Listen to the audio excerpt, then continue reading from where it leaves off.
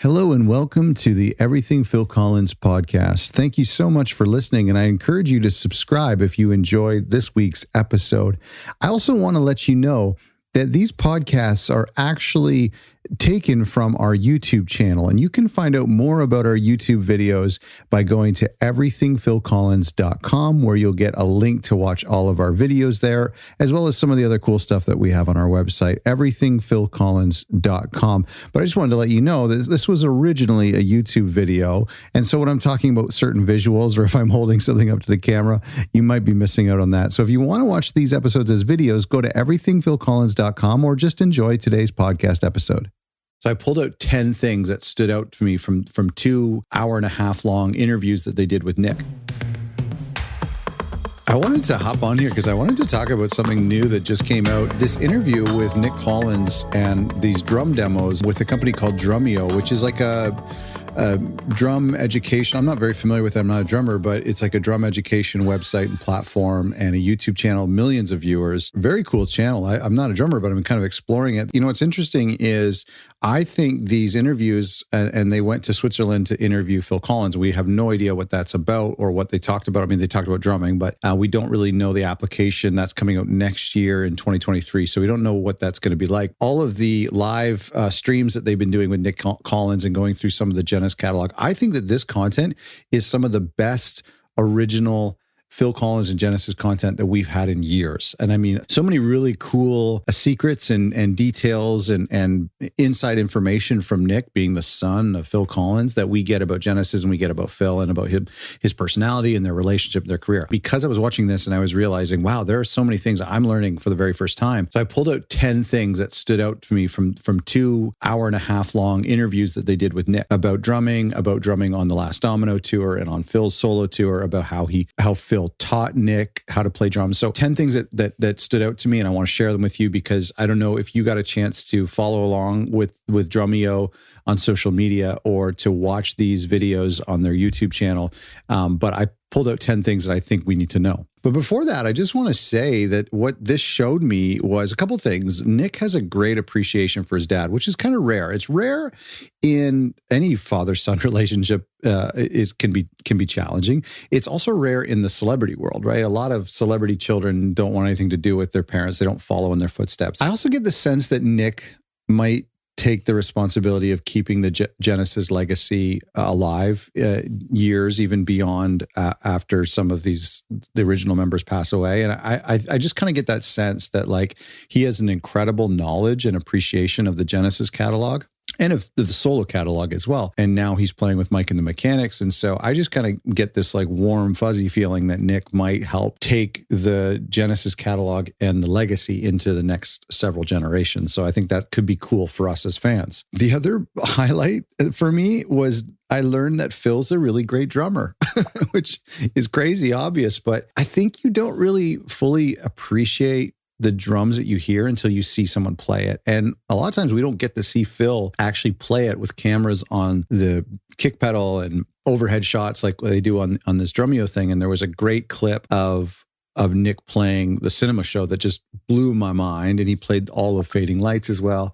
In fact, on these videos on YouTube, and I'll provide a link for them, tons of deep cuts. He did In That Quiet Earth. He did What Gorilla, Fading Lights. He did some popular stuff like Home by the Sea, Cinema Show, In the Cage, Los Endos, Duke's Suite, Supper's Ready. Tons of great tracks, tons of really great tracks. You'll Be in My Heart as well was the only solo one that I saw him play. I think maybe he also did. I think they're working on a course as well, which is really cool, like an online course. And I think that's what you get with the membership. So, I mean, depending on what they release when it comes to the interviews with Phil, I might have to sign up for this like $250 annual membership. I'm not even a drummer. Maybe I'll just learn how to play drums. But yeah, just going back to like another takeaway was just the idea of how good of a drummer Phil is, and getting to see it and go, oh wow, actually that, you know, the Los Endos beat, how fast it is, and it's like, oh, that seems like a very, very difficult groove. You kind of lose the appreciation for it when you just hear it on record. And just these videos really highlight the beauty of the drumming in Genesis. So I just listed out, these are just in random order. I listed out 10 things that I thought was really cool from this video that I think you should know. Number one is that Los Endos was in the running for the last Domino tour. In the running means that because the rehearsals were delayed, that they had multiple stages of rehearsals. Think what I was understood was that Nick was preparing at home before going to rehearsals, and there was a bunch of songs he had to prepare for. And some of those songs included Los Endos.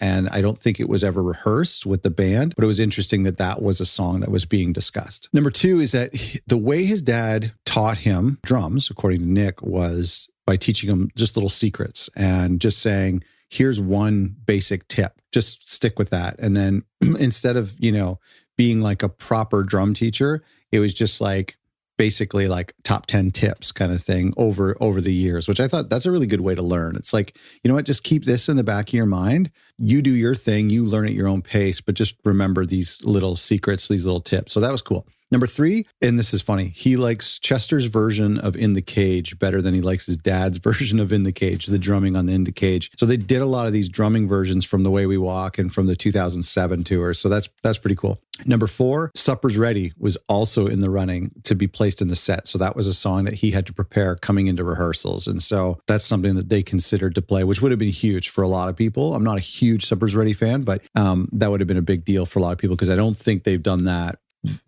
since from the 80s onward. I don't think they've done that song. Number five was the lyrics, the meanings of the lyrics of Fading Lights, which is really cool. So I know we've talked about this so much. A lot of fans have talked about how Fading Lights was the last song on We Can't Dance, which is the last Genesis record that Phil sang on. And it has these like closing chapters.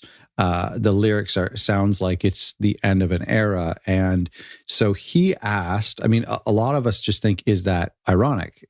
Did Tony, who wrote the lyrics, did he know that this would be Phil's last album? Did he know that this would be their last collective album? Did he know that that would work so well on the final tours?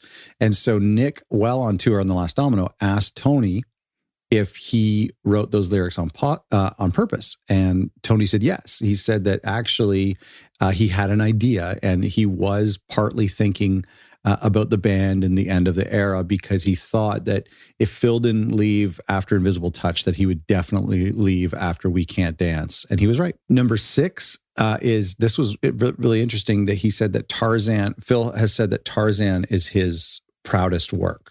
That's something he's most proud of. And I think that that's rightfully so, because not only did it win an Oscar, it did well when it comes to Disney soundtracks. And of course, I think there was, You'll Be in My Heart did really well on the charts. But not even just that aside, but the fact that it was like another moment where Phil could reinvent himself, where Phil could become known for something new. And that's one of the things I love about Phil, is that Phil could be known just alone by playing on the Lamb. He could be known just for being on Selling England. He could be known just for releasing one of the most iconic 80s albums, whether that's Invisible Touch or that's No Jacket Required. He could be known for having the best-selling British album of the year with But Seriously. So there's all these like kind of moments in his career that would be enough to make any one of us massively successful. And he has all these different moments. And for Tarzan is another one of these moments where a lot of younger people know him from Tarzan. So it was interesting to hear him say, or that Nick had heard him say that Tarzan was his proudest work. Very cool. Number seven is how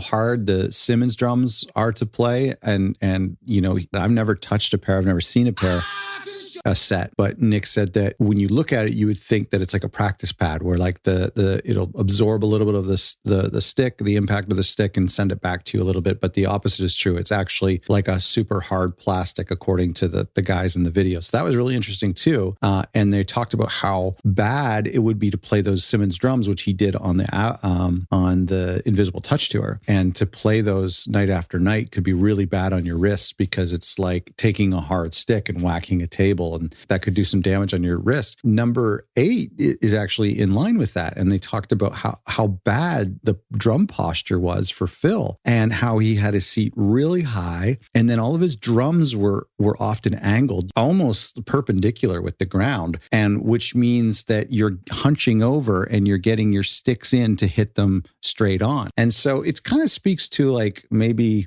this, Phil had gotten used to a certain way of playing before we had physiotherapists, before we had ergonomics, before we knew that this might not be a sustainable way. And he maybe got used to playing it that way and then couldn't change, or nobody really told him to change, and it didn't seem to be a problem, but it obviously has caught up with him in his health many years later. So really interesting about, how angled his snare is. And when I was a kid, I was playing drums as a kid, just emulating Phil Collins. And I would set up my drums to look like Phil Collins. I would take the heads off the back for it, just so that they looked like Phil's drums. And I would even actually get clear skins and then draw that black circle in the middle, because I didn't have skins that had that black circle. But anyway, I would always angle things up like a wall of drums, because that's the way that Phil did it. And so it's interesting that his bad posture contributed to some of the problems that he's having now. Number 9 is that Supper's Ready, the drumming on Supper's Ready is improvised, which, I mean, I don't know if that was new to me. I don't know if that's new to other people, if that's been written about before. But it makes it difficult. I guess it makes it difficult for anyone try to learn that part, because he's doing a lot of things different, that there isn't necessarily a consistency to it. Now, Phil has talked in the past about recording drums in the early Genesis days, and how you would do a couple passes, and then finally you would get one that you liked, and they would have to keep the drums, and then the other guys could overdub on top of the rhythm section. Nowadays, you can overdub everything in Pro Tools, but back then you would stick the rhythm section to tape, and then you could overdub on top of that. And so other people had the opportunity to redo their parts, but they always had to pick one of Phil's that he maybe wasn't crazy about. He always said that second or third take was his best. And so then in the 5th and 6th and 7th and 8th take, he maybe wasn't happy with it. And so we know that there's a kind of an element of improvisation, and there's a uniqueness to each take. And so that was kind of interesting to me, that Supper's Ready was completely improvised, and kind of pieced together, and which makes it hard to duplicate. And finally, number 10, interesting factoid from this show was that Phil doesn't normally listen to music, which is kind of interesting. He said that, he said he would never listen to his own music. That's why he hadn't heard some of this early Genesis stuff in years and years, let alone listening to his own music. He actually just doesn't really listen to music, which is kind of interesting. I've heard that about a lot of successful musicians, is that they don't consume music, although Phil's always been a music fan. So to me, that does surprise me a little bit. But that's also an age thing. As I get older, I pretty much only listen to the records that I know I like. I'm really not open to trying new things. I kind of just stick to the same records, and then you end up making a YouTube channel about the records that you're only listening to for the rest of your life. So that was kind of interesting. If you haven't yet, you got to check out this series with Drumeo. I don't know what they're going to do with the interviews from Phil. We haven't seen any of that footage, but it excites me because it's great to see Phil coming out of retirement and being interviewed and talking about drums. We haven't, apparently there's hundreds of hours of footage, or dozens or whatever hours of footage of Phil talking about drumming. So hopefully we get to see it all. We know that Nick has put together some sort of course where he teaches 30 or 40 Genesis and Phil Collins songs on drums. And so I think for a lot of our viewers who are Genesis and Phil Collins fans, maybe even if you're not a drummer, some of this stuff will be really interesting. So I might have to buy a membership to this thing to check it out. But it's very cool. So check out all the stuff that Drumeo has been doing with Nick. And Nick seems like such a great dude. I mean, you never got that an otherwise impression. And it's so great to have him on all these tours. It was a real pleasure to get to see his personality and his love for his dad and for Genesis.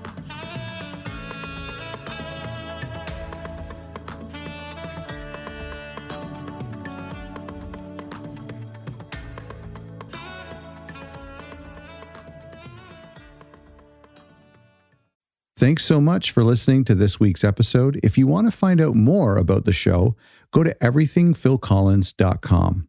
Oh, and don't forget to subscribe, and please leave a review of the show. That really helps.